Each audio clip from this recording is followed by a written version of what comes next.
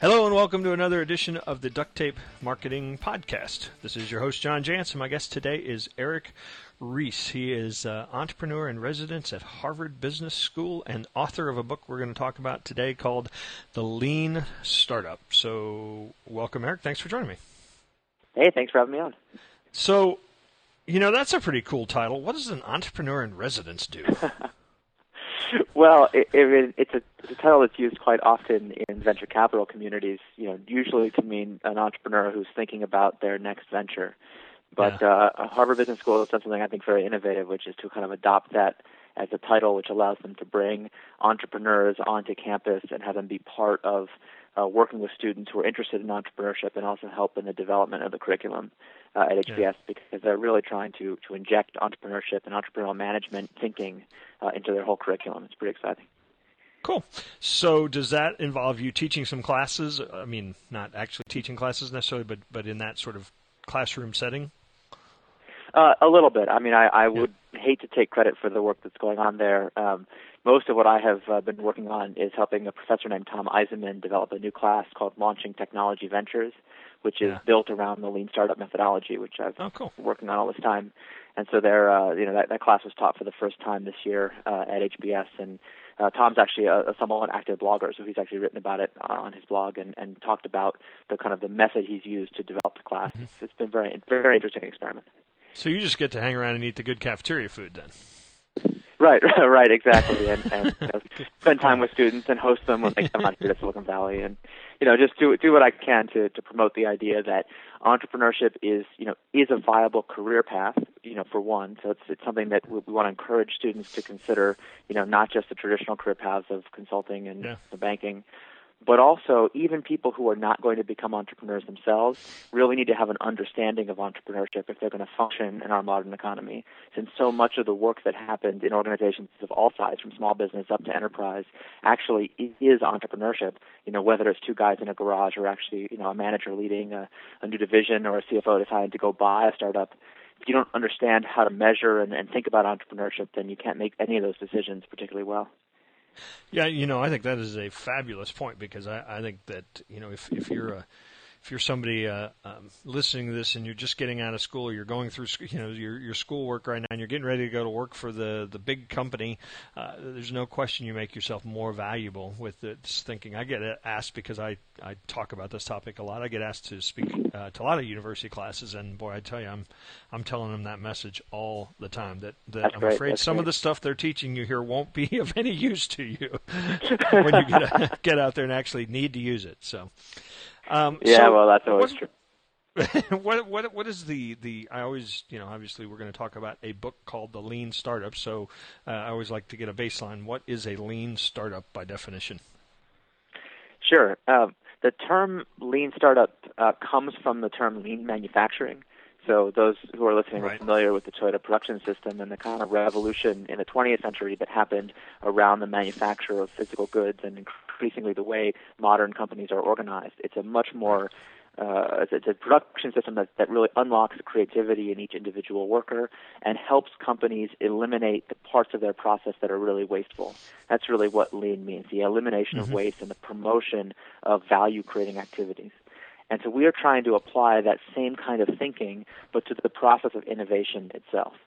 Right. So, one of the important lean dictums is that the customer is the most important part of the production line, which means that everything we do in a lean factory, we want to look through the eyes of the customer and say, hey, would our customer care that we're, transporting all these batches of inventory around? No, of course not. They only care if the final product works, is cost-effective, and, is high quality. But in entrepreneurship, they don't really care what's easier for you, right? Exactly right. What your process is, customers do not care. And therefore, using that lens, you can say, boy, a lot of the things we do in our factory, because customers don't care about them, we could think about how to eliminate them. But in entrepreneurship, we often don't know who the customer is. So whose eyes are we supposed to look at our process through to figure out what makes, what's valuable and what's not? So that's kind of the fundamental insight that gave rise to Lean Startup, is that entrepreneurship is actually a kind of experimental science where we have hypotheses, guesses about who the customer is, what the product's going to be, who our market is, all these questions around what will happen in the future. But what we need to do is set up our organization to be a learning organization that is designed to actually go find out, are any of those guesses that are in our business plan, are they actually true? And if they're not true, why don't we find that out before it's too late so that we can adapt, or what we call pivot, to a new business? Yeah, that's become an almost trendy word right now with oh my God, community. No question. We never intended that. I apologize to those who are sick and tired of hearing the word pivot already.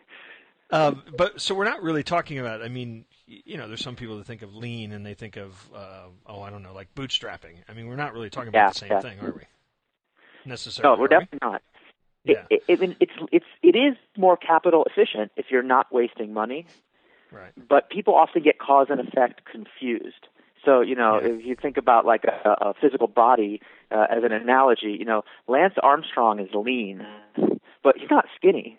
And the guy eats a lot of calories every day. Yeah. So, consuming resources is fine as long as we're doing it efficiently with high metabolism. What happens, I think, where people get confused is since we have that canonical image of an entrepreneur as kind of the two guys in a garage, crazy, inventing the future, or whatever we watch in the movies, like Social Network or what have you. A lot of pizza boxes, right? Yeah, exactly. We think that means entrepreneur, and therefore we assume anytime we see two crazy people in a garage, that's an entrepreneur. But sometimes it's just two crazy people.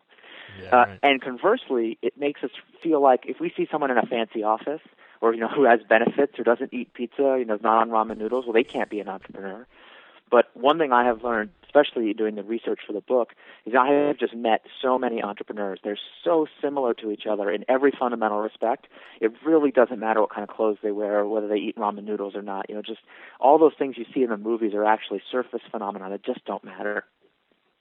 Well, so what? So do share. What are some of the common characteristics that you're finding? I mean, is it more about the way they think and the way they create value? It's actually about the fundamental problems that they face. Mm-hmm. So I define a startup in the book as a human institution designed to create something new under conditions of extreme uncertainty. Mm-hmm. And what was so interesting about that definition is it doesn't say anything about history or any of these irrelevant criteria. And when I met people who were facing that uncertainty, something really clicked. The same problems, whether they were reporting to a venture capitalist or reporting to their CFO. It's like I get a bunch of resources from an outside stakeholder, and that stakeholder can be a CFO, could be a VC, but it could be my spouse who said, okay, I'm willing to give you 6 months or a year to go off and pursue this crazy vision. When you got the resources, you promised the moon. You're like, we're going to have millions of customers and we're going to make tons of money. All this great stuff is going to happen. We're going to change the world. And you come back 6 months or a year later and you're like, listen, about those projections, instead of millions of customers, we actually only have 100. And we're not making very much money, and nothing's quite going right, except we've really learned a lot, and we're on the cusp of a real breakthrough. Can I just have another 6 months or a year? And let me tell you, it doesn't matter if you're making that pitch to your spouse, your CFO, or your VC, that almost always is the last update you'll ever give. If the person you're pitching to is not trained in understanding how to measure progress in an entrepreneurial situation. Because since we're so often wrong in entrepreneurship, usually our first idea about what the business is going to be is just flat out wrong. Failure is an inevitable part of the journey, and what we need to do is not just have a good story and say, we claimed we learned something, right? The CFO is like, how do I know you learned something versus you were just on a beach? Or like maybe you learned something, but it's like academic learning. Who cares? What we try to develop in a lean startup is a specific and quantitative methodology for demonstrating that we actually have learned how to change customer behavior over time. And therefore, even if we're on the long, flat part of the hockey stick, we can actually demonstrate that we're about to have it turn up and to the right, and therefore we should have more time, more resources, it's worth doubling down. Or we can declare failure with a clear conscience. Well, and this idea... because I'm gathering that this is becoming really there's a lot of momentum around this idea of let's get something out there, let's let the market tell us, if it's broken, if they'll pay for it, we'll take, in fact, I interviewed a couple weeks ago author of a book called Little Bets. We'll take these little bets and try to innovate. Or, the Techstars folks put out, do more faster. This idea of, let's just iterate, and make sure that we're paying attention and measuring. But let's not stress out over the business plan so much. Exactly.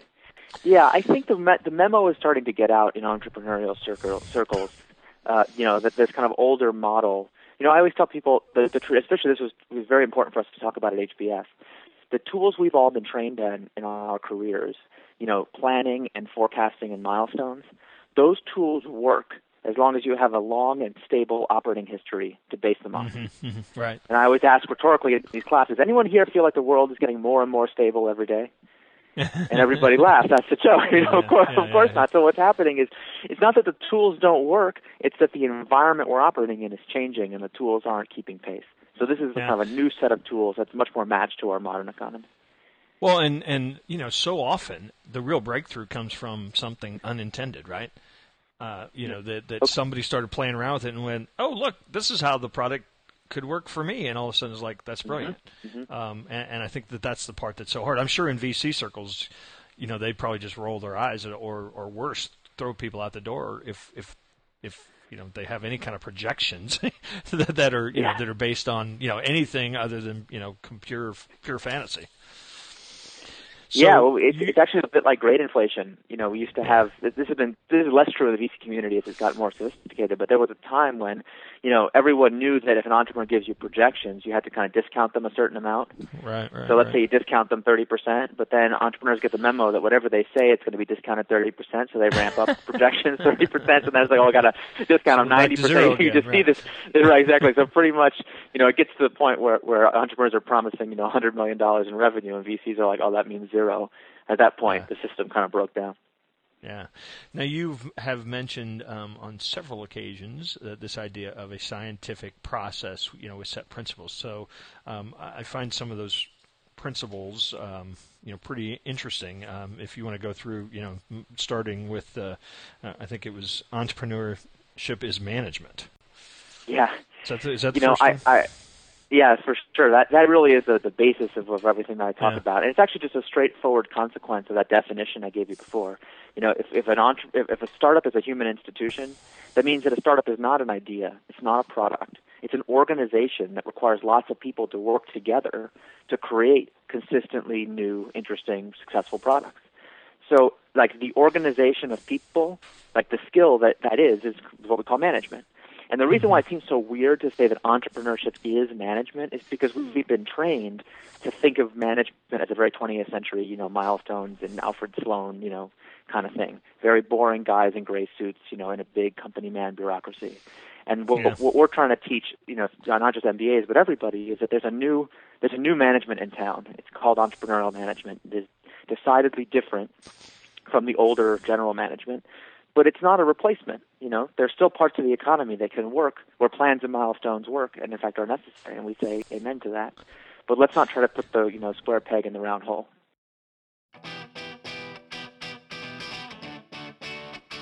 This halftime break is brought to you by Constant Contact. Constant Contact helps small businesses and nonprofits build great customer relationships with email marketing, event marketing, and online surveys.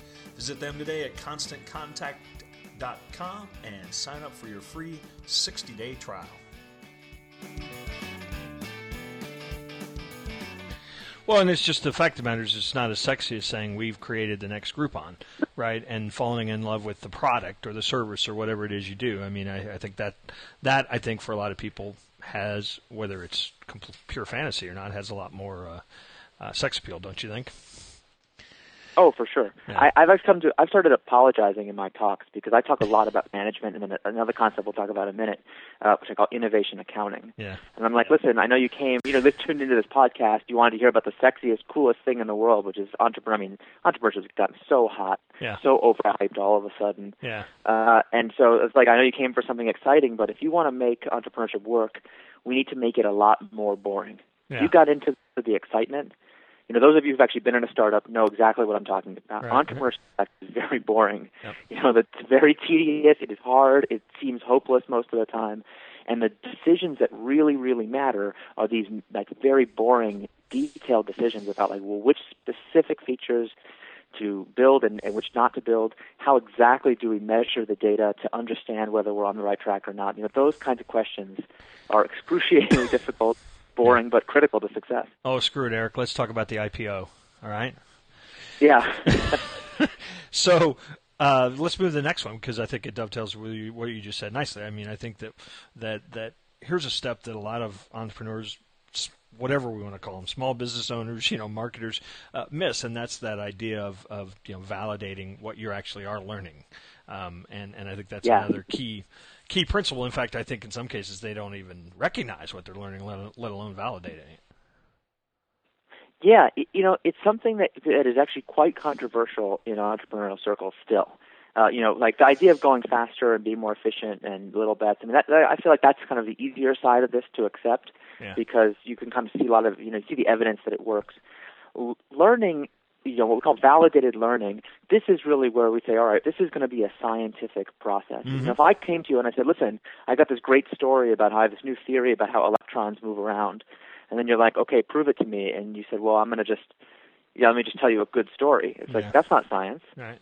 And if you go into a chemistry lab and you just start randomly flinging chemicals around and turn on some Bunsen burners and just kind of see what happens, that's not science either. In fact, in the chemistry lab, you're going to be dead pretty soon.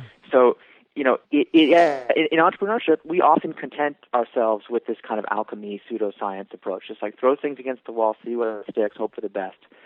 And that's no better than astrology, as far as I'm concerned, because we don't really have a good sense of what caused what. Yeah. And so validated learning is to say, if we've actually learned something about customers, let's prove it by doing a next iteration of the product that conclusively demonstrates customers behave in a more positive way for our business than the one before. So a product is really just a catalyst that changes customer behavior. That's why we build products. If they don't change customer behavior, there's really no reason to build them at all. And then, by having a theory about how customers are supposed to behave, then we can kind of show, okay, we're actually on the right track. We actually are on a path to a sustainable business. And that's a really cool notion too, because I think a lot of companies have died because they tried to change customer behavior too much with a product. That's right. They created something nobody knew they wanted or needed, and I think that had they ratcheted it back, maybe it was timing thing, or maybe it was just had they learned and validated the learning that they could ratchet the product back, or they could change it or repositioning. Maybe they'd be here today.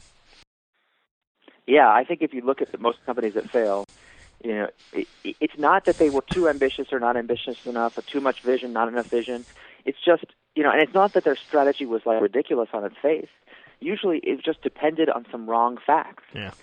That, like some behaviors you can get customers to adopt and others you can't. And maybe there are behaviors that Steve Jobs can get customers to adopt but you can't. And so it kind of doesn't matter what's possible in the abstract. The only question is what's possible for you and your team. Yeah. So even like no amount of market research can ever tell you, does our team have the ability to make this happen? And if you're not willing to kind of put it to that empirical test, I think you're basically doomed. Yeah, because there's in the moment there are millions of variables. So that's right. Who's going to measure, or who's going to be able to predict that? So let's go right into this innovation accounting. It sounds fun. Yeah. I mean, listen, I know nobody wants to talk about accounting because in our modern world, when we think of the word accounting, we think of the people who figure out where the money went. Yeah. We actually forget how important accounting is because we're so good at it. It's like a completely commoditized, outsourceable function. For us, it's as natural as breathing. We can't believe it had to be invented. Modern accounting is less than 100 years old, which is amazing to me. Yeah. And so what we need is a new kind of accounting that's specific to startups. And the challenge is with startups, there's usually not enough gross numbers to do our traditional accounting. Mm-hmm. We have to be able to do the accounting on a much smaller base. So the basic scheme of innovation accounting is to turn our attention away from the outputs of that big spreadsheet in the back of the business plan and towards the inputs. So let me give you an example of what I mean. If those of you who are listening on the call who've ever made any of you have ever made a business plan, there's that spreadsheet in the back. Yep. And the spreadsheet, has like this, bunch of things. It says, okay, if customers, a certain percentage sign up for our product and then a certain number of them pay for it, and then as we get a certain amount of money, we extrapolate forward those trends for 5 years, we'll make $100 million or whatever crazy thing it says in the end. Mm-hmm. And so if you think about it, in tiny 2-point font, in some tiny cell on page 92 of Appendix 4 to our business plan is a box with a number in it, and that number is 10%. And if I walk my finger over to the left, it'll be like, what is this 10%? It's like percentage of customers who sign up for our free trial, let's just say. Now, although it's represented in Appendix 4 in 2-point font, that's actually one of the most important numbers for our entire business. If I change that single number to a 0 instead of 10%, then the entire business plan just became worthless. Because if customers will not sign up for the free trial, they sure as hell aren't going to do anything else in the sequence. So we call those leap of faith assumptions. Now, if you have a leap of faith assumption, you don't want to wait until the end to find that out. You want to find that out as soon as possible. So innovation accounting says no matter what the status quo is right this very second, let's go find out what the baseline data really is. So that's the first, what we call learning milestones in innovation accounting. The first step is let's go find out right this second, is anybody interested in signing up for this free trial? And then let's say if that number comes back 0, then we are doomed, so it's bad news. But better to have bad news that's true than good news that we made up. Right? So now we have a fact. Or bad news 2 years from now, right? Mm-hmm. After you've been charging down. That's even worse. Right? Yeah.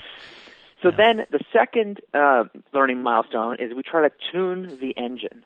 So now that we know that the number is currently 0%, but it really needs to be 10% for our business to make any sense, we start to try to make product changes to get it from 0 to 10. And what's so hard for most entrepreneurs to accept is that experimentation might be product features, but it might just be just what you said before. It might be positioning changes. It might just be a better landing page. It might be we have to talk to a different set of customers. It could be anything. Yeah.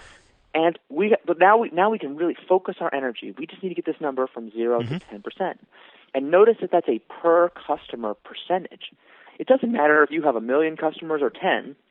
The ratio is 10%. So, we show it to 10 people. If 0 of them sign up, we start to get a little worried. If you show it to 100 people and still 0, it's like, boy, this is starting to seem like a very significant result. And then, so anyway, over time, as we iterate the product, one of two things will happen. Either the number will slowly converge from 0 to 10%, like in each iteration it'll be like 0, 1, 3, 6.5, 7.5, let's say. Now, we've gone from 0 to 7.5 in 4 or 5 iterations. You might say, it's not yet 10%, but boy, it sure seems like it's getting pretty close. And so we have confidence that the things that we're doing as an organization are actually making a difference in customer behavior. You know what? I think we're going to make it. Let's persevere. But sometimes this other thing happens. You have a few early wins, and it goes from 0 to 3%, and then it goes like 3%, 3.3%, 3.4%, 3.45%, 3.47%.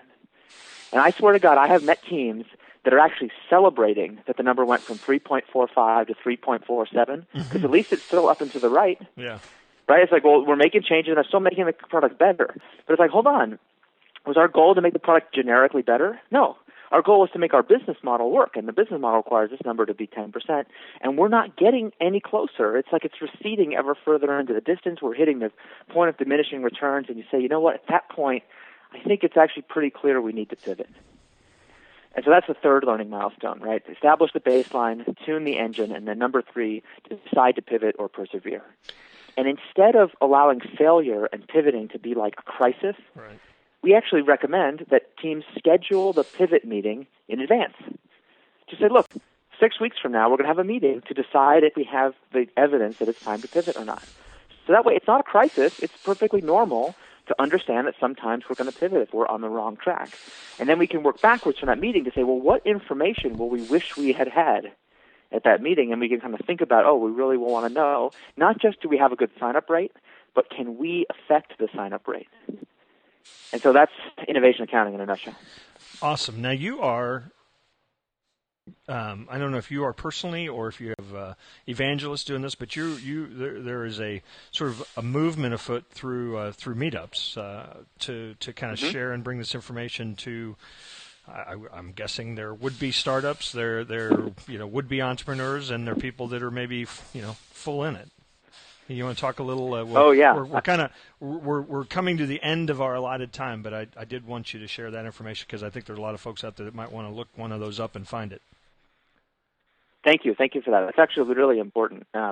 This started out as an idea that I was blogging about here in Silicon Valley, and then it very quickly became this worldwide movement for change, which I don't feel like I can take any credit for. I mean, it has been a completely organic grassroots phenomenon by entrepreneurs in now more than 100 cities have taken it on themselves to create these meetup groups. And if you just Google for the Lean Startup Wiki, you can see a list of all the different meetup groups, or if you go to my website, which is just theleanstartup.com, we have links to pretty much all of them there. And you can kind of see on a map and find one near you, and if you're interested, even maybe form one in your city. And what's so important about these meetup groups is not only do they allow people to kind of get together and form a sense of community in their local entrepreneurial ecosystem, but they also allow people to form a community of practice for really sharing real facts about what's working and what's not. Because you can go sick on, entrepreneurship blogs and news and advice. I mean, you can read about entrepreneurship all you want. Mm-hmm. But what really matters is finding out, not what worked in the abstract for some person thousands of miles away, what's really working in your community for the people that you are in contact with, so that you can build your own ecosystem and you don't have to be, worried about emulating, what you read on TechCrunch or whatever. Yeah. Awesome. And so folks can just find, actually by searching Meetup or is it at the Lean Startup? So go to my website, which is theleanstartup.com. If you scroll down to the end, we have a link to the official Meetup list. It's actually lean-startup.meetup.com, but there's also a Lean Startup Wiki, which is maintained by volunteers, where a bunch of the meetups are listed as well. Cool. So that's kind of two resources to look at. Yeah, Meetup's a great resource, isn't it? Great tool. Yeah. Amazing. Meetup.com is a big follower of these ideas themselves. Yeah, awesome. Well, thanks so much for joining us, and look forward to being able to share more about your book in the future, and hopefully we'll run into you out there. They don't invite me to Harvard Business School very often, but you never know. Actually, I have a funny story. They 2005, I think it was, when they blogging was just coming on the scene. They actually had it was probably through the review, I think, had a list of recommended blogs. Well, of course, 2004, 2005, there were only a handful of them out there. So they actually, for about a year, listed Duct Tape Marketing as one of their featured resources for the Harvard Review. So I guess there's still hope for me. Well, there you go. All right. Thanks, Eric, so Very much. Cool. Appreciate it. Well, I look forward to seeing you soon. Thanks for having me on. Bye-bye.